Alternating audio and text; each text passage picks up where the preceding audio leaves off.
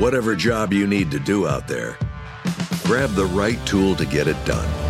The new F-150 with an available hybrid engine and up to 7.2 kilowatts of Pro Power on board to power things on the go.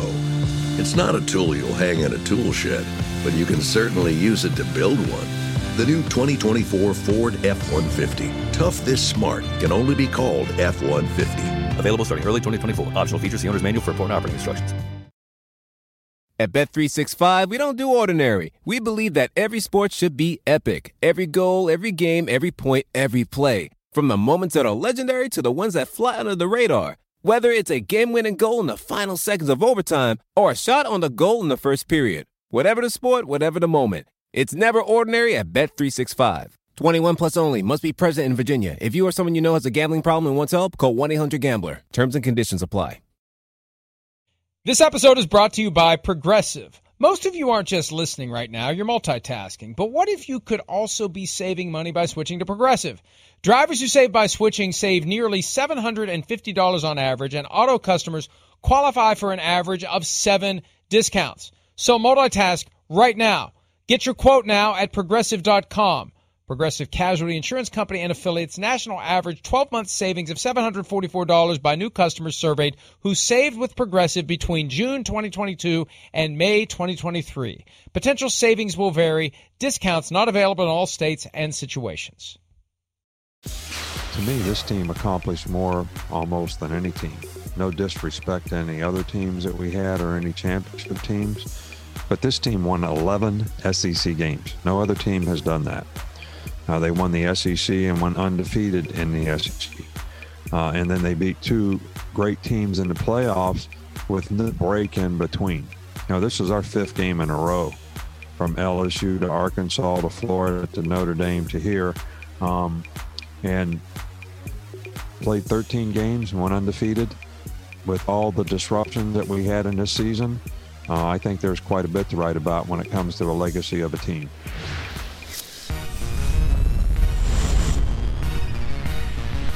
There's Nick Saban, and yes, that man just won his 7th national championship, and his demeanor was, I would describe it as slightly perturbed, Chris. That's as happy on to 8 as you're ever going to see. Right. Nick Saban, we're on to number 8, and let's go, and let's not spend a lot of time. Look, it takes that level of torment to achieve that level of success. You can never pause. You can never be content. You can never be satisfied. You have to constantly be striving for more. The struggle, the pursuit is where the satisfaction lies, and it's on to the next one. And it's warped and it's twisted and it's not healthy, but he's won 7 national championships because of it. Yeah, he's one of the greatest coaches of all time. I mean, if not the greatest college coach of all time. But, I mean, he's in the conversation for just great coach, any sport, whatever it is. Part of the Bill Belichick tree, sometimes that kind of goes unnoticed, right? But they have the same demeanor, and that same approach where it's like, okay, yeah, we won the Super Bowl, we won the national championship, it's great, we'll, have a beer and enjoy it, but, the next day it's going to be on to the next season, let's go. But what they've done, what he's done personally is unreal. The fact that they have won, 6 national titles since 2009, the fact that, they've been in a number of other national title games or the Final 4 games and lost to some freaky Clemson teams who were stacked and everything like that. I mean, I don't know. There's definitely hasn't been a run like this. I guess the Alabama teams of the 60s and 70s, maybe the only team in your lifetime that you could say had a run like this, especially in college football. Yeah, but there was nothing like this even then. There was a handful of great teams, right, but it always kind of worked its way out, and it would be somebody different every year. There was never this year in and year out, can they please stop it type of dominance. And I think back to December of 2006 and Nick Saban's notorious, I'm not going to be the Alabama coach when he was the Dolphins coach. He was the second choice after West Virginia's Rich Rodriguez. Rich Rodriguez said no thank you to Mal Moore, the athletic director at the time, the University of Alabama, before they made the push for Nick Saban. Yeah. And Saban, before we anoint him as the greatest coach of all time, we have to peel back this notion that it's the recruiting ability in college. It's that power to go out and get yourself 10 first-round picks every year, not one, that sets him apart. And look, whatever it takes, that's the rules. That's where I have my skill set. That's where I'm going to excel. I'm going to get these guys to come to Alabama and cluster there, and we're going to have a great team. And the X's and O's really don't mean all that much when my talent is so much superior to your talent. Okay, fine. He pulled it off. He cracked that code, but the code he couldn't crack, and the code he didn't even want to try to crack beyond 2 seasons, was the NFL code, where the talent is flat and where the coaching is more important, and you can't be content for a minute or two while you move on to the next championship at the NFL level. The best that we've ever seen there is 1 out of 3 over a 20-year period, which I don't think Nick Saban would even be satisfied with if he could have even gotten to Bill Belichick's heights. So there's still that defect in the Nick Saban coaching legacy. It's that spot on the hood of the car that he was washing as a kid at his dad's service station, and his dad would point out to him, good job, but there's still a spot on the hood of your car. The spot on the hood of Nick Saban's resume is he failed at the NFL level, and we can't forget that no matter how many national championships he wins. Well, yeah, I understand that. You know, I mean, Bill Belichick failed in Cleveland, and with that experiment, it wasn't perfect for him. His skill set, the way, but he didn't run. He didn't run to the Naval Academy. Okay. He didn't run to the Naval Academy for 20 years and never come back. Well, Nick Saban had already been in the college. It's kind of where he had kind of set his place in the college football coaching world. And I think probably, at some point, okay, right, he wasn't perfect for the NFL. You know, I think we could take Bill Belichick to college, and I might go, I don't know. Wasn't perfect. He was 8-8. Okay, that's not horrible. I mean, well, I don't know. He didn't stay long. He went back and dominated college football like we've never seen before. So let's just talk about that instead of nitpicking about something about 15 years ago. No, it's not nitpicking. Holy crap. It's not nitpicking. Jeez. It's not nitpicking. Yes, it is. You're the one that said the greatest coach of all time. Yes, he is. There isn't. No, he's the greatest recruiter of all time. Mike, he's adapted better than anybody ever. You don't just win by recruiting. You recruit different Clemson players. Clemson and Ohio State have all these offense. NFL players, too. He beats them almost every year. The SEC is full of NFL players. That's all the NFL. He beats them every year. He adapts. He's continued to push the limits. He came from Mark Ingram, smash mouth football, Trent Richardson, and now you see them yesterday. They're the Kansas City Chiefs, and they're going every which way and throwing balls and reverses and everything like that. He's a phenomenal X's and O's coach. Phenomenal. Stop it. I would say maybe he's got some phenomenal X's and O's coaches working for him. His primary skill is recruiting. Look, hey, Chris, we are emissaries of the National Football League.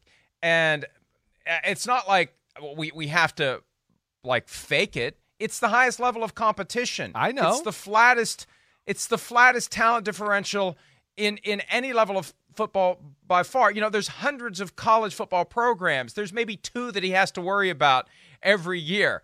Otherwise, they just show up and they can yell out their plays to the other teams, even in the SEC, and they ain't going to stop them because of the superior talent that he has recruited. And I'm not taking away from the fact that he has been the best recruiter we've ever seen, but let's not call him the best coach of all time because most of the work is done before the opening kickoff even happens. Mike, 95% the coaching, of the work is done. It's all him. It's all him. I mean, Steve Sarkisian, he's running. He's changed as a play caller. It's all him.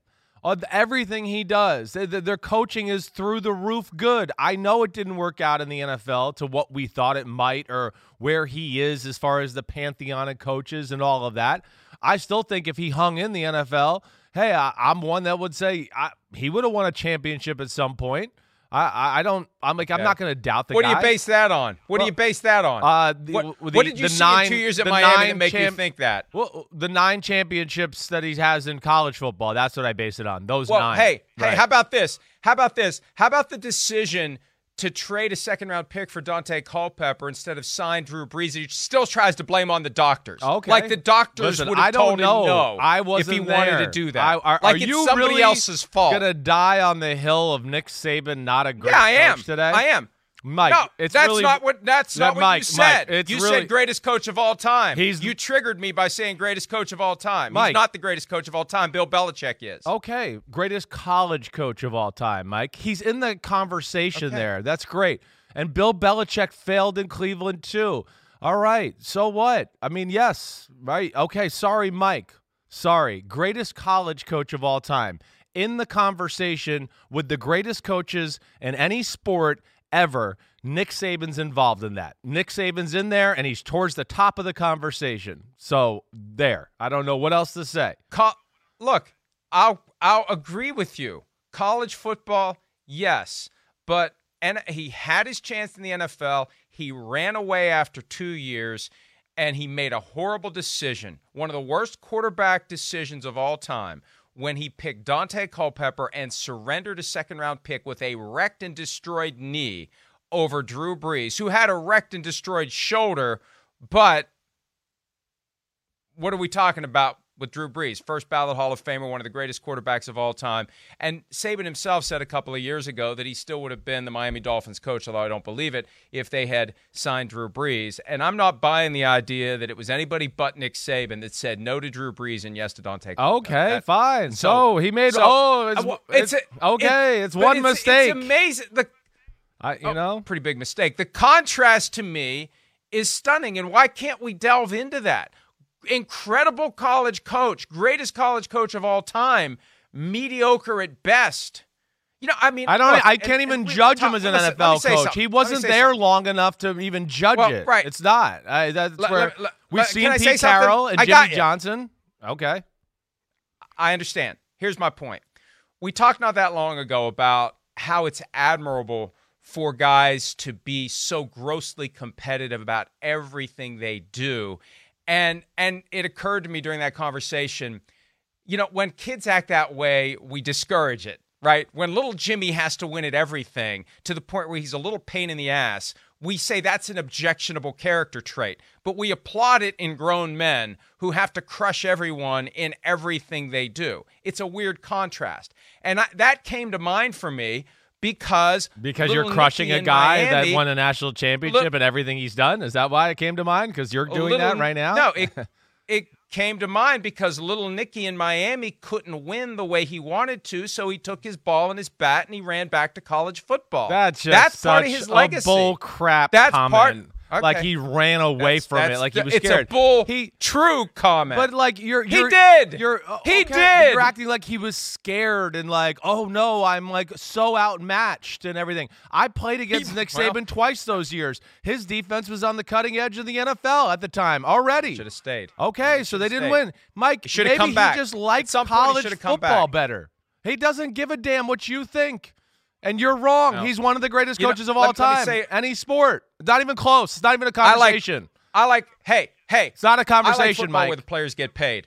I like football where the players aren't exploited. That's great. We know you do. It doesn't change anything. They're still kids, and look at how they get treated. They get no money. They get yelled at by their coaches like Saban. I mean, it's one thing for Saban to yell at an NFL guy. You're yelling and screaming at these kids who aren't being paid. So that's a different debate for a different because day. You've changed it off the topic of him not being the greatest. You're changing the topic. He's the greatest, one of the greatest coaches of all time. Just say it. Just say it. That's all there is to it. He's the greatest college football coach of all time. At the NFL level, he doesn't even get a D. Great. He gets an incomplete. Great. Because he ripped up the test. His overall grade is a 99.9 as a coach, period. It doesn't matter. Right? Okay, he's got 2 years in Miami. Hey, Chris, he's got an easy way for him to prove me wrong. Easy way. There's 7 openings right now in the NFL. Take one of them. Let's see what you can do, Nick. Why? Why would you do that? How many times are you going to climb the Sam Dame mountain over? Because you've beat Bear Bryant. You're the best college coach of all time. You're not going to get any better. There's no one else to pass. Hey, Brady, you're the best of all time. Quit. NFL. Don't even play anymore. No. Why would he leave something where he's got to? He's going to continue to have the greatest legacy ever. Why? That makes no sense. You're arguing just to argue on a Tuesday morning. That's all you're doing. No, I'm not. No, I'm not. This is what I believe, and I've believed it for a long time, and you drew it out in me today. You turd. It's your fault. You said so. The point is there are 7 openings right now in the NFL. If he wants to prove himself to be the greatest coach of all time in any sport, come back to the NFL. I'd like to see him back in the NFL. As salty and as prickly as he is, I like that. I like the Well, yeah, he's just like you. that a He's guy like salty that and prickly, brings. just like you. Shocker. You guys are from West Virginia. I mean, I'm really surprised. I'm shocked.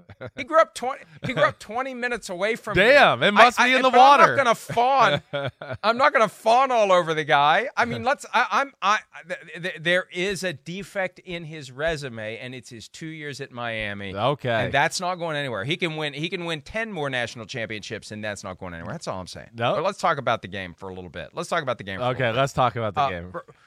When we last saw Justin Fields against Trevor Lawrence in the semifinals, Justin Fields was phenomenal. Right. And I had real questions about whether or not Justin Fields would even be able to play. It's not like there's transparency in college football injury like there is at the NFL level, and I wasn't paying attention to it. We had the end of the season. We had coaching changes. We had playoff games, and Justin Fields looked fine to me, but it wasn't the same guy that we saw against Clemson. And to the extent that there was any steam out there building that maybe he could somehow make the Jaguars think twice, that went out the window, because for as good as he was in the semifinal game, he was a non-factor in the championship game. So he's still number 2 at best. Trevor Lawrence is number 1. I think so. Again, the Final Four performance against Clemson was great. There's no doubt. You see the talent. You can see that the potential, everything that's there, even on a night like last night where it wasn't perfect.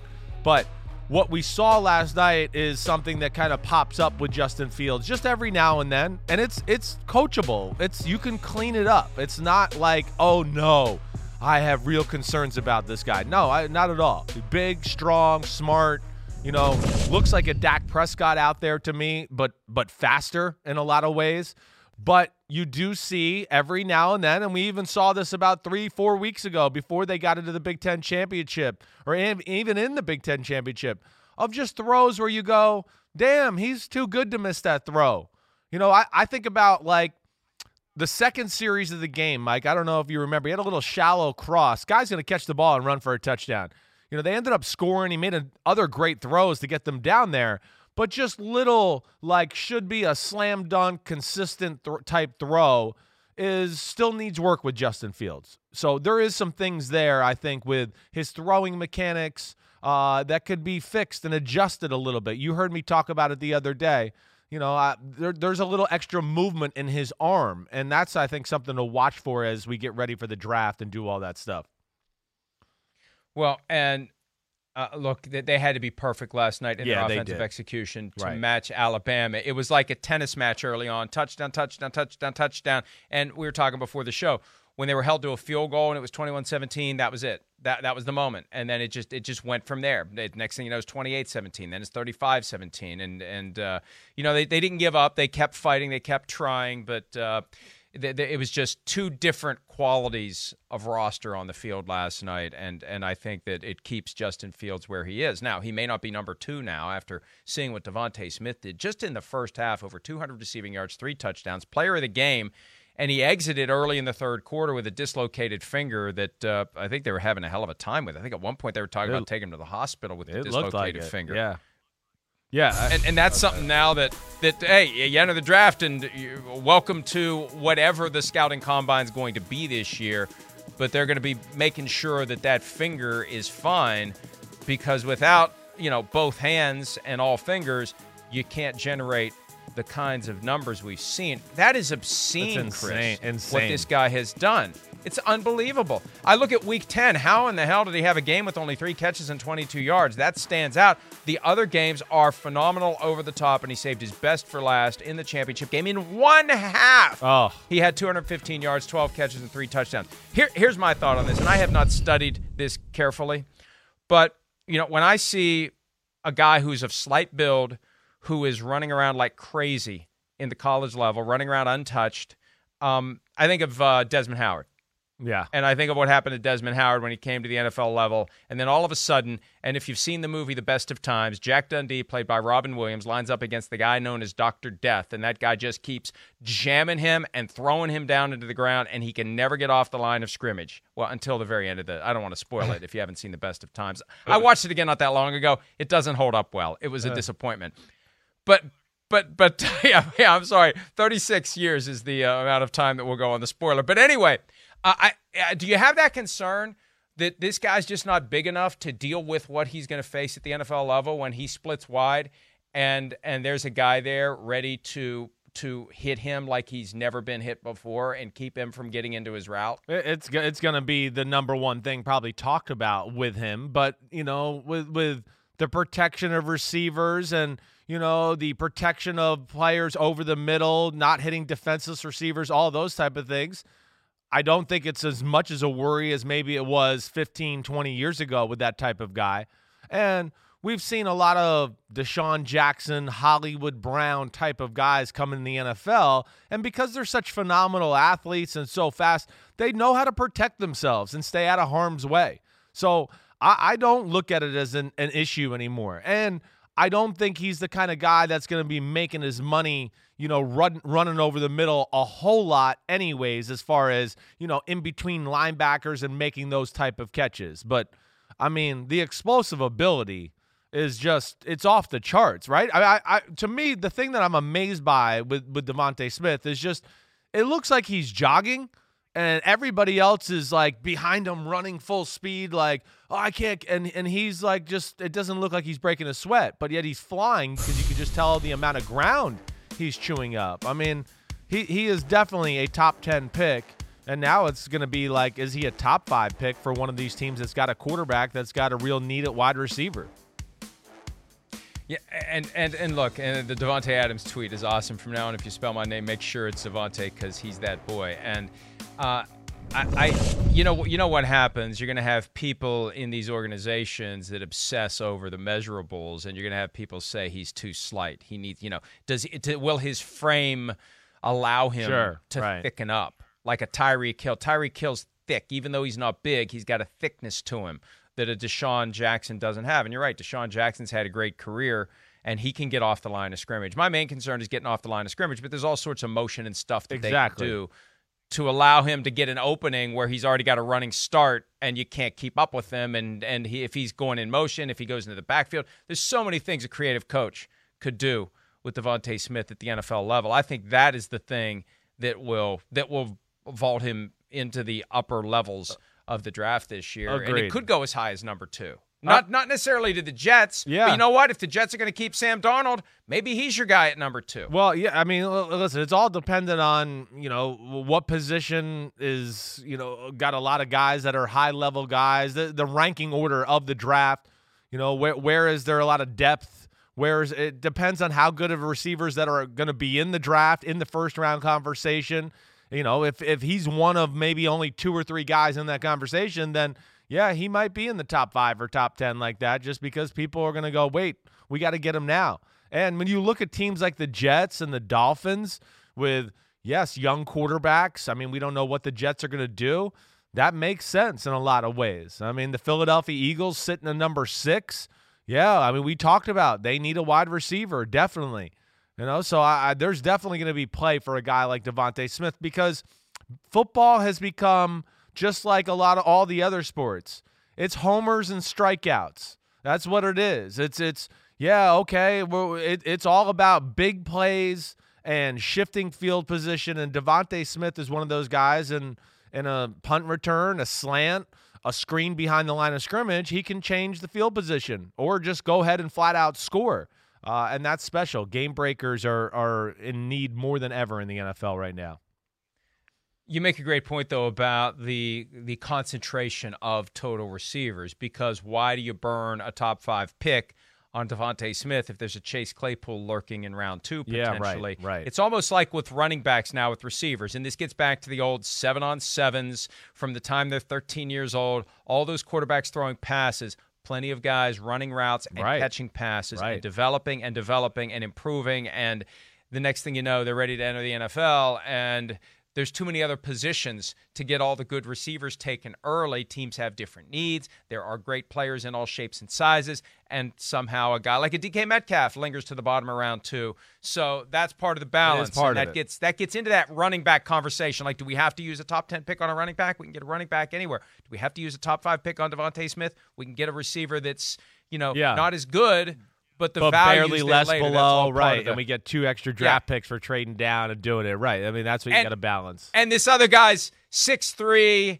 and he's 220, and he's got an NFL body already. And this idea of, is he going to hold up? Sure. That's not going to be a factor for us. There's all sorts of issues like that will come up as they begin the process of scouring over all of these college players in a truncated season for a lot of teams. It's going to be harder than ever for these scouts to make good decisions, reliable decisions, especially when you consider we don't know what the combine's going to be. Will there be pro days again? It's going to be very hard to get the full body of information that scouts have had in past years. It's going to be a lot like last year. Last year may even be better in many ways than this year was, because at least last year they had the full scouting combine before the world turned upside down. All right, we're going to take a break. When we return, Nick Saban is calling into the program to have a conversation with us about whether he's there. He just wants to have it with you. We're good, Nick. Don't worry. I'm with you. I'm on Team Nick. That's that other guy. I don't know about him.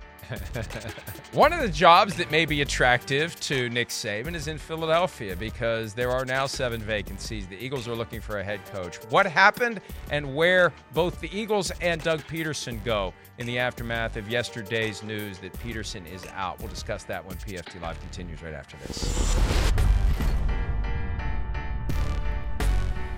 At Bet365, we don't do ordinary. We believe that every sport should be epic. Every goal, every game, every point, every play. From the moments that are legendary to the ones that fly under the radar. Whether it's a game-winning goal in the final seconds of overtime or a shot on the goal in the first period. Whatever the sport, whatever the moment. It's never ordinary at Bet365. 21 plus only. Must be present in Virginia. If you or someone you know has a gambling problem and wants help, call 1-800-GAMBLER. Terms and conditions apply.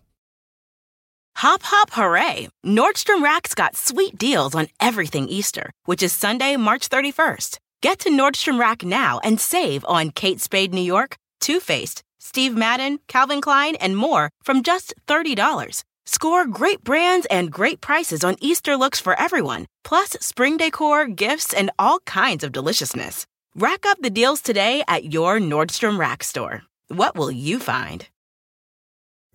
Pulling up to Mickey D's just for drinks? Oh yeah, that's me. Nothing extra, just perfection and a straw. Coming in hot for the coldest cups on the block. Because there are drinks. Then there are drinks from McDonald's. Mix things up with any size lemonade or sweet tea for $1.49. Perfect with our classic fries. Price and participation may vary. Cannot be combined with any other offer. Ba-da-ba-ba-ba. My first allegiance is what will be best for the Philadelphia Eagles and our fans for the next 3, 4, 5 years. It's not based on, does someone deserve to hold their job or deserve to get fired? That's a different bar. Very few people probably after success deserve to lose their job.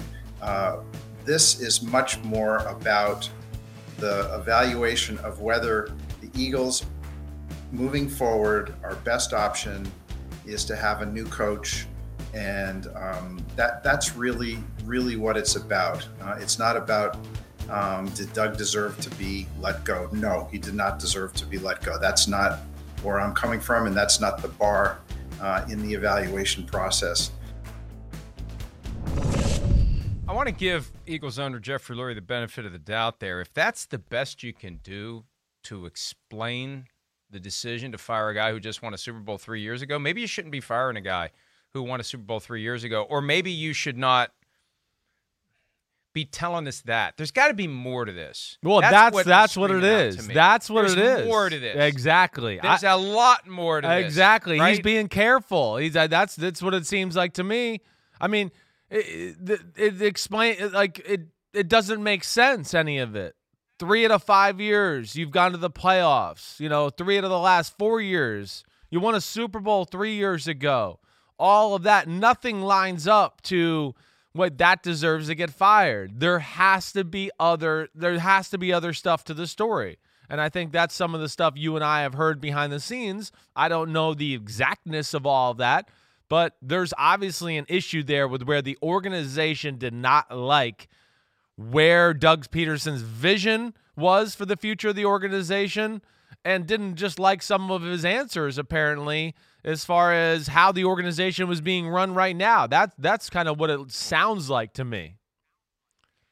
And I don't know that vision is all that accurate either. Vision just may be the buzzword that somebody came up with to put the candy coating on whatever dysfunction is beneath it. Could it just be personality conflicts? And what's amazing to me is we heard the phrase from Jeffrey Lurie 5 years ago when Chip Kelly was fired after only 3 seasons on the job, emotional intelligence. And it created this sense that Doug Pederson is this savant when it comes to interpersonal skills, and he knows how to connect properly. And no, maybe it's just Chip Kelly was so bad, you just have to be a little bit better to be viewed as some expert in how to properly get along with people. Maybe after time it just didn't work. Maybe people changed after they won a Super Bowl. Maybe Doug Pederson, as plenty of coaches do, as they gain success, they try to secure more power and influence within the building. Maybe there's something to that. Look, all of this is fair game for us because they are selling us something that feels incomplete at best, fabricated at worst. And the other side of it too is, Chris, and this is not an insignificant part. Jeffrey Lurie wants Doug Pederson to get one of these other jobs because Jeffrey Lurie owes Doug Pederson 2 years of salary. And if Doug Pederson just goes home and does nothing, he gets paid every dollar he would have gotten paid if he'd still been the coach of the Eagles. He wants him to land somewhere else, Lurie does, because then he's off the hook, possibly for all of it. If at least not if all of it, depending upon what kind of a deal Pederson would get elsewhere, most of it. That's part of it too. So he didn't deserve to be fired. He's a great coach. I hope he gets another job. I recommend him to anyone else who wants to hire him because I'd prefer not to have to pay him for 2 years to not work. I think that is part of it as well. Well, I'm sure. You know, look, I think Jeffrey Lurie's a good person, and he also is, you know, recognizes what Doug Pederson did for the organization. I mean, it was special as far as winning their first Super Bowl ever with a backup quarterback, all of those things. So I think he'll be forever indebted, you know, to him in some sort of way or fashion. But like, I come back to like what you're saying though. You know, I don't think this is just one thing. You know, I think this has got to be a lot of answers or actions that are not liked to come to this type of decision there. That's where I think Jeffrey Lurie, that's why his words are very measured. You know, deserve? Yeah. No, I mean, a lot of people don't deserve things.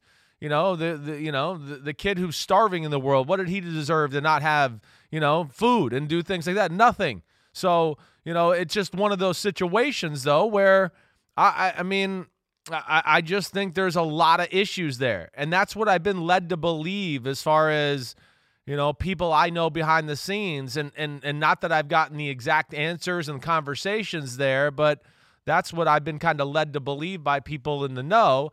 And it just kind of seems what it is with the way Jeffrey Lurie is answering the questions, too.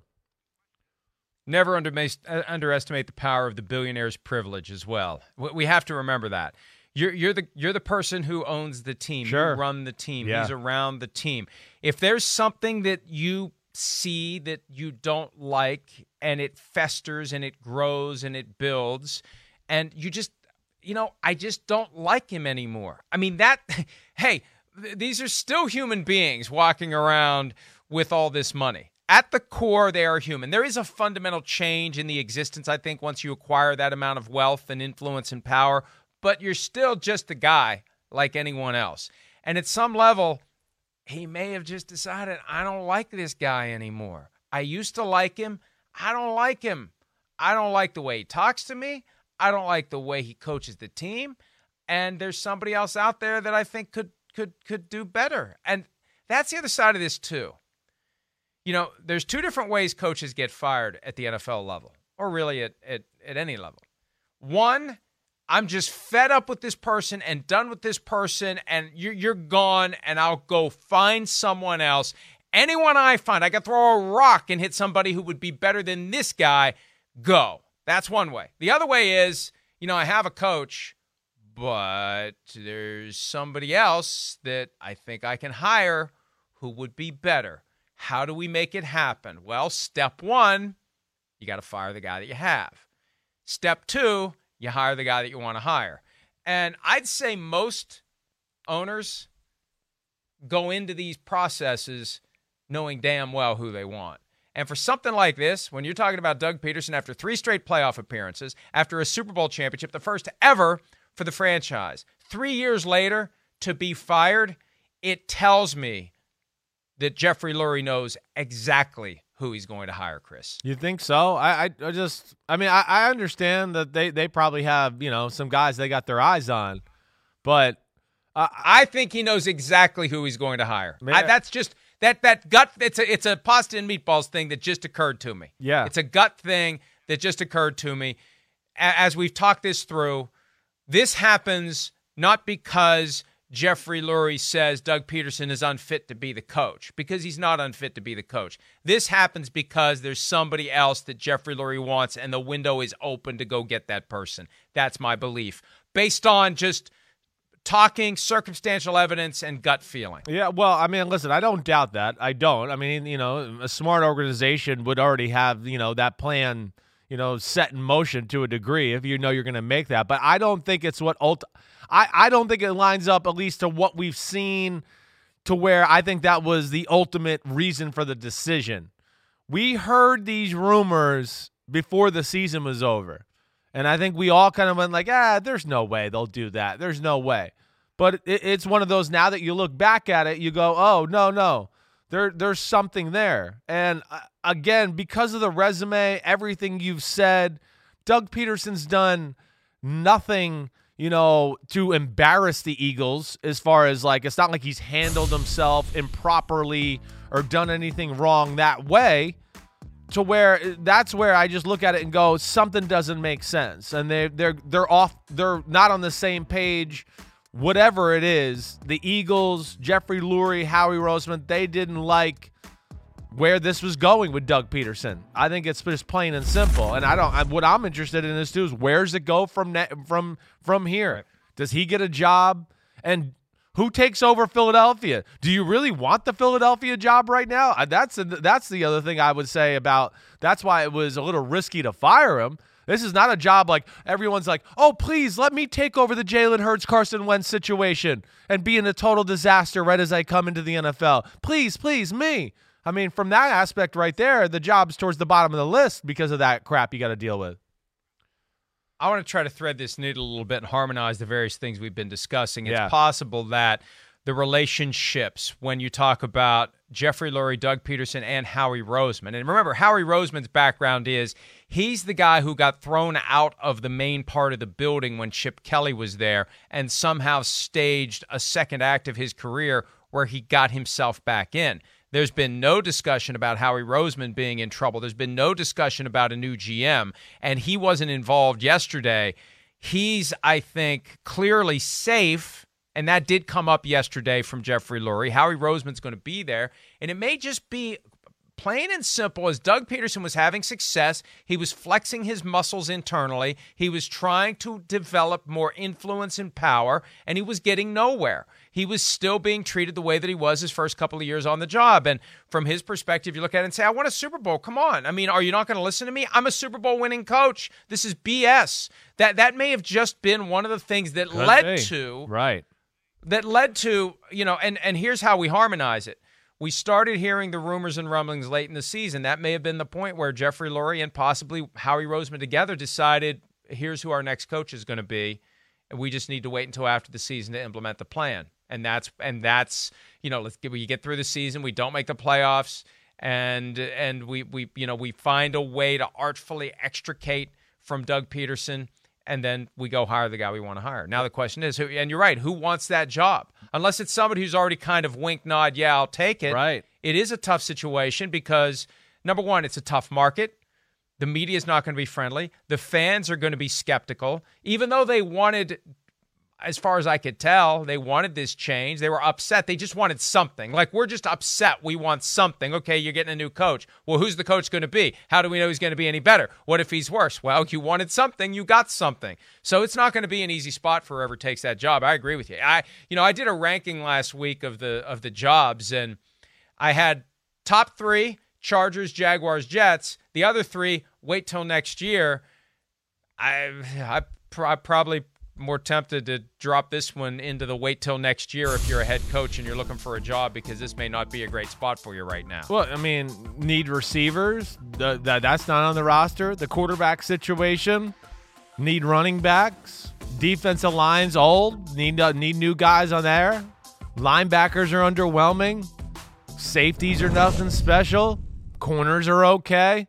Team's got a lot of work. That's where, and then to me, Mike, the other thing when you just talk about taking it over too, and the quarterback situation, I mean, that's got to be part of who you hire as a coach.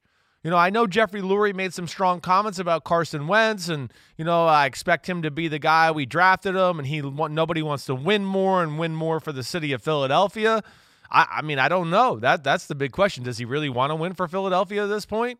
I mean, I wouldn't be surprised if, like, Carson Wentz was like, no, screw you, Philadelphia. I want out of here. So that, too, has to play into this. And if you're a guy that's looking to be the head coach of the Philadelphia Eagles, that's certainly going to be part of, like, do I want to take that job? And the other thing I'll just say about it, too, is, you'd like to figure out this situation, too, because if you do go with Jalen Hurts, you have to build your team to fit Jalen Hurts. That's a different team than Carson Wentz.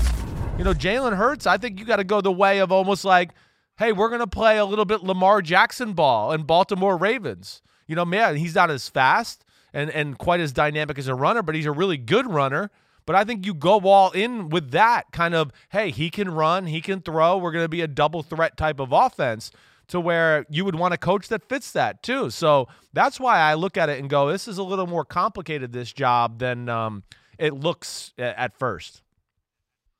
It's amazing. It was only 9 days ago that on the last football night in America of the regular season, I explained that what the Eagles planned to do was get some distance from the season and then make a decision about what their quarterback position will be. Will it be an open competition between Carson Wentz and Jalen Hurts? Will they reinstall Carson Wentz, the franchise quarterback, making more than $30 million per year without question? Or do they just say, Jalen Hurts, here, it's yours, take it? And I still agree with your observation that the decision to pull Jalen Hurts from the second half of the Washington game at some level may have been motivated by ensuring that he doesn't secure the victory and thus, in turn, a presumption that it's his job week 1 of 2021.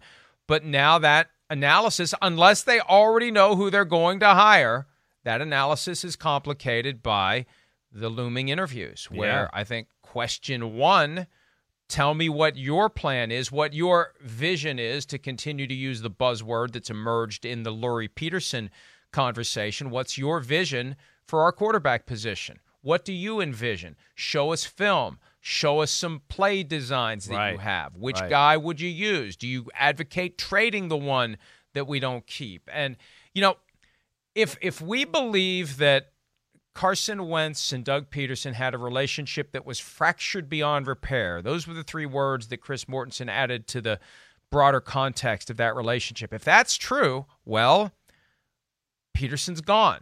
So I know whatever it was that was bothering Carson Wentz should be gone now, unless Wentz was just pointing at the closest guy as the manifestation of his discontent. And now that guy's gone, well, I'm still not happy. Yeah. My relationship with Howie Roseman is fractured beyond repair. And then they fire him. Well, my relationship with Jeffrey Lurie is fractured beyond repair.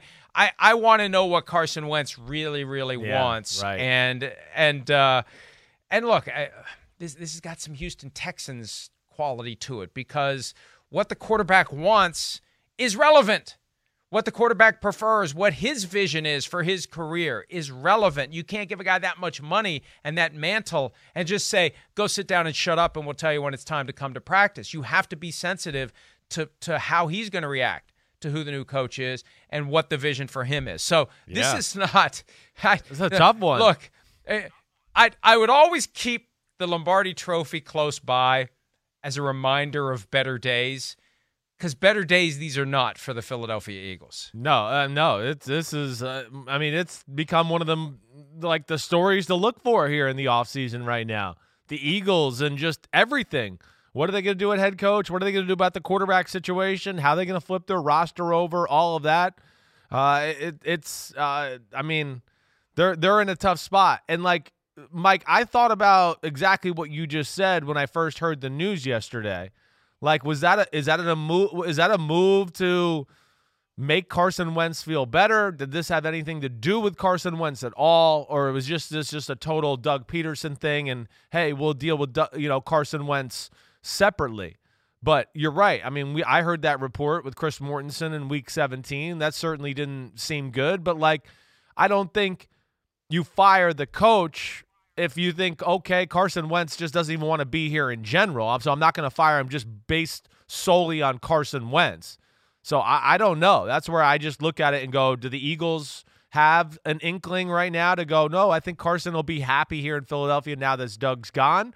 Or is this like a last-ditch effort, to save the Carson Wentz situation? Or is it just something in totality where there's a lot of issues with Doug Pederson and they don't see eye to eye with the organization and they just felt like they had to move on and now they're going to figure out the Carson Wentz thing on the fly? And that's what it kind of feels like to me on the last option I said there. There is a chance that it is as simple as this town isn't big enough for the two of us, and one of us, whether it's Pederson or Wentz, has to go, and the organization chooses the quarterback over the coach. That's possible as well. Yeah. But we don't know, and who knows when or if we ever will know. What we do know is Doug Pederson is now in the pool with all the other candidates for the other 6 vacancies that are out there. We have seen coaches get fired in one city and land immediately elsewhere. We've seen Super Bowl winning coaches have to sit out a full year like Mike McCarthy did after he was fired by the Packers before finding his next gig. What do you believe is next for Pederson, Chris? Well, I think he's probably going to look at the options that are available right now out there as far as who might want to hire him and, if his services are needed. I would expect. I mean, I don't think Doug Pederson's I haven't heard anything where he's thinking about stepping away from the game or anything like that. So, I would expect him to be in the pool of the conversation here about, guys that are linked to different teams. But the thing that's going to be interesting about that, too, is the way it ended in Philadelphia.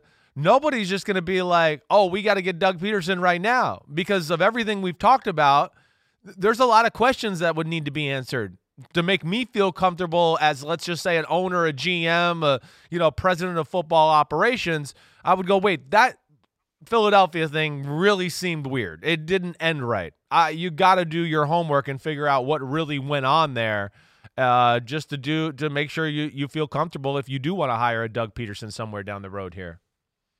And let's think about that. That's a project that you would have to take on top of everything else you're doing with your other candidates. And there's a point where you ask yourself, do we feel so strongly about Doug Pederson that it's worth slamming the brakes on our search? Because you know what happens once these dominoes start to fall, and maybe they start falling as soon as today. Maybe Urban Meyer was just waiting for Ohio State to play last night before he took the Jaguars job today. All I'm saying is maybe. I'm not saying definite. I'm not saying probable. I'm just saying maybe. But once these jobs start to fill up, you get a little bit of a land rush. You get a little bit of anxiety. The music is starting to stop. Are we going to get a good candidate? Where's this going to go? Teams may say, we'll do our homework about what happened between Doug Pederson and Philadelphia another day. We'll leave that to next year's pool of teams looking for coaches. It's too much to throw on top of what we're already doing. There's been some speculation about the Jets because Joe Douglas, the GM, was in Philadelphia. That's the most obvious, and we do it all the time. Hey, they used to work together, so they want to work together again. Well, sometimes they have no desire to work together again. We don't know what the relationship really is.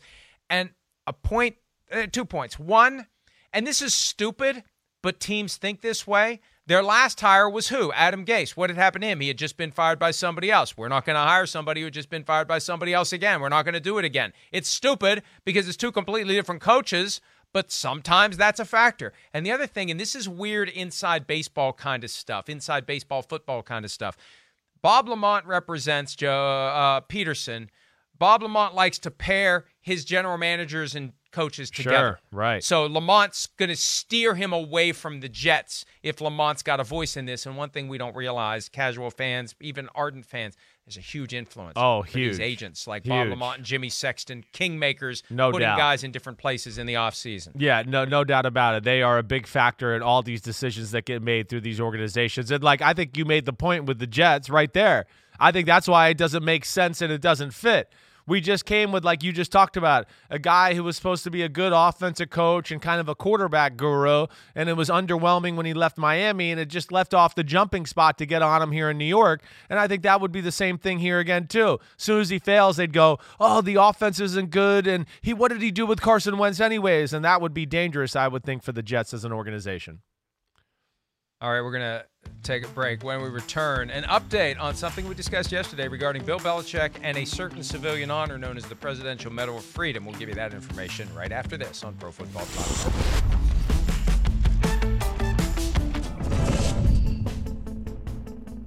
When I heard on Sunday that Bill Belichick was receiving the Presidential Medal of Freedom in light of the various events of the past week, I was stunned, I was shocked, and I decided it was my obligation to try to push back against that concept because I believed if he had gone through with it, it would have been a disaster for him, for the NFL, and for the New England Patriots. Wrote a couple of things about it, expressing my opinion. People may disagree with me, that's fine. Start a website and articulate your opinions there. I've been working on this thing for 20 years, and when I have an opinion, I'm going to share it. Bill Belichick last night issued a statement agreeing that this is not something that he should do. It was written very artfully, very deft use of the passive voice. He never says, I decided not to do it. The decision was made not to do it. But, the White House put out there that he was doing this on Thursday, that he was accepting the Presidential Medal of Freedom, the highest civilian honor that can be bestowed by the office of the presidency. They put the cart before the horse, Chris. Somebody should have checked with Belichick to make sure he still was going to do it, unless he said as of Sunday he was, and someone changed his mind between Sunday and Monday. Well, we've heard that this is something that's been in the works, right, for a while, right, even though we just got wind of it. So, again, I would think anybody with the Trump administration would check on anything after the last weeks of events. Everybody's going to second guess anything involved with you, Mr. President, after last week. So, I don't know. Anybody else you got scheduled to come to the White House this week, you need to call them and go, wait, are you still going to come here even though I decided to try to end or disagree with our Constitution and our country? So, I think that's their fault. But it's typical. We've seen this a million times. He's still going to throw out the first pitch for the Yankees too, right? I have a feeling that will not be rescheduled. Right. That was postponed to be rescheduled at a later date. Never. I don't think that's happening. Never. We'll be right back. At Bet365, we don't do ordinary. We believe that every sport should be epic. Every basket, every game, every point, every play. From the moments that are legendary to the ones that fly under the radar. Whether it's a three-pointer at the buzzer to tie the game or a player that goes 2 for 2 at the foul line. Whatever the sport, whatever the moment. It's never ordinary at Bet365. 21 plus only. Must be present in Virginia. If you or someone you know has a gambling problem and wants help, call 1-800-GAMBLER. Terms and conditions apply. Pulling up to Mickey D's just for drinks? Oh yeah, that's me. Nothing extra, just perfection and a straw. Coming in hot for the coldest cups on the block. Because there are drinks. Then there are drinks from McDonald's. Mix things up with any size lemonade or sweet tea for $1.49. Perfect with our classic fries. Price and participation may vary. Cannot be combined with any other offer. Ba-da-ba-ba-ba.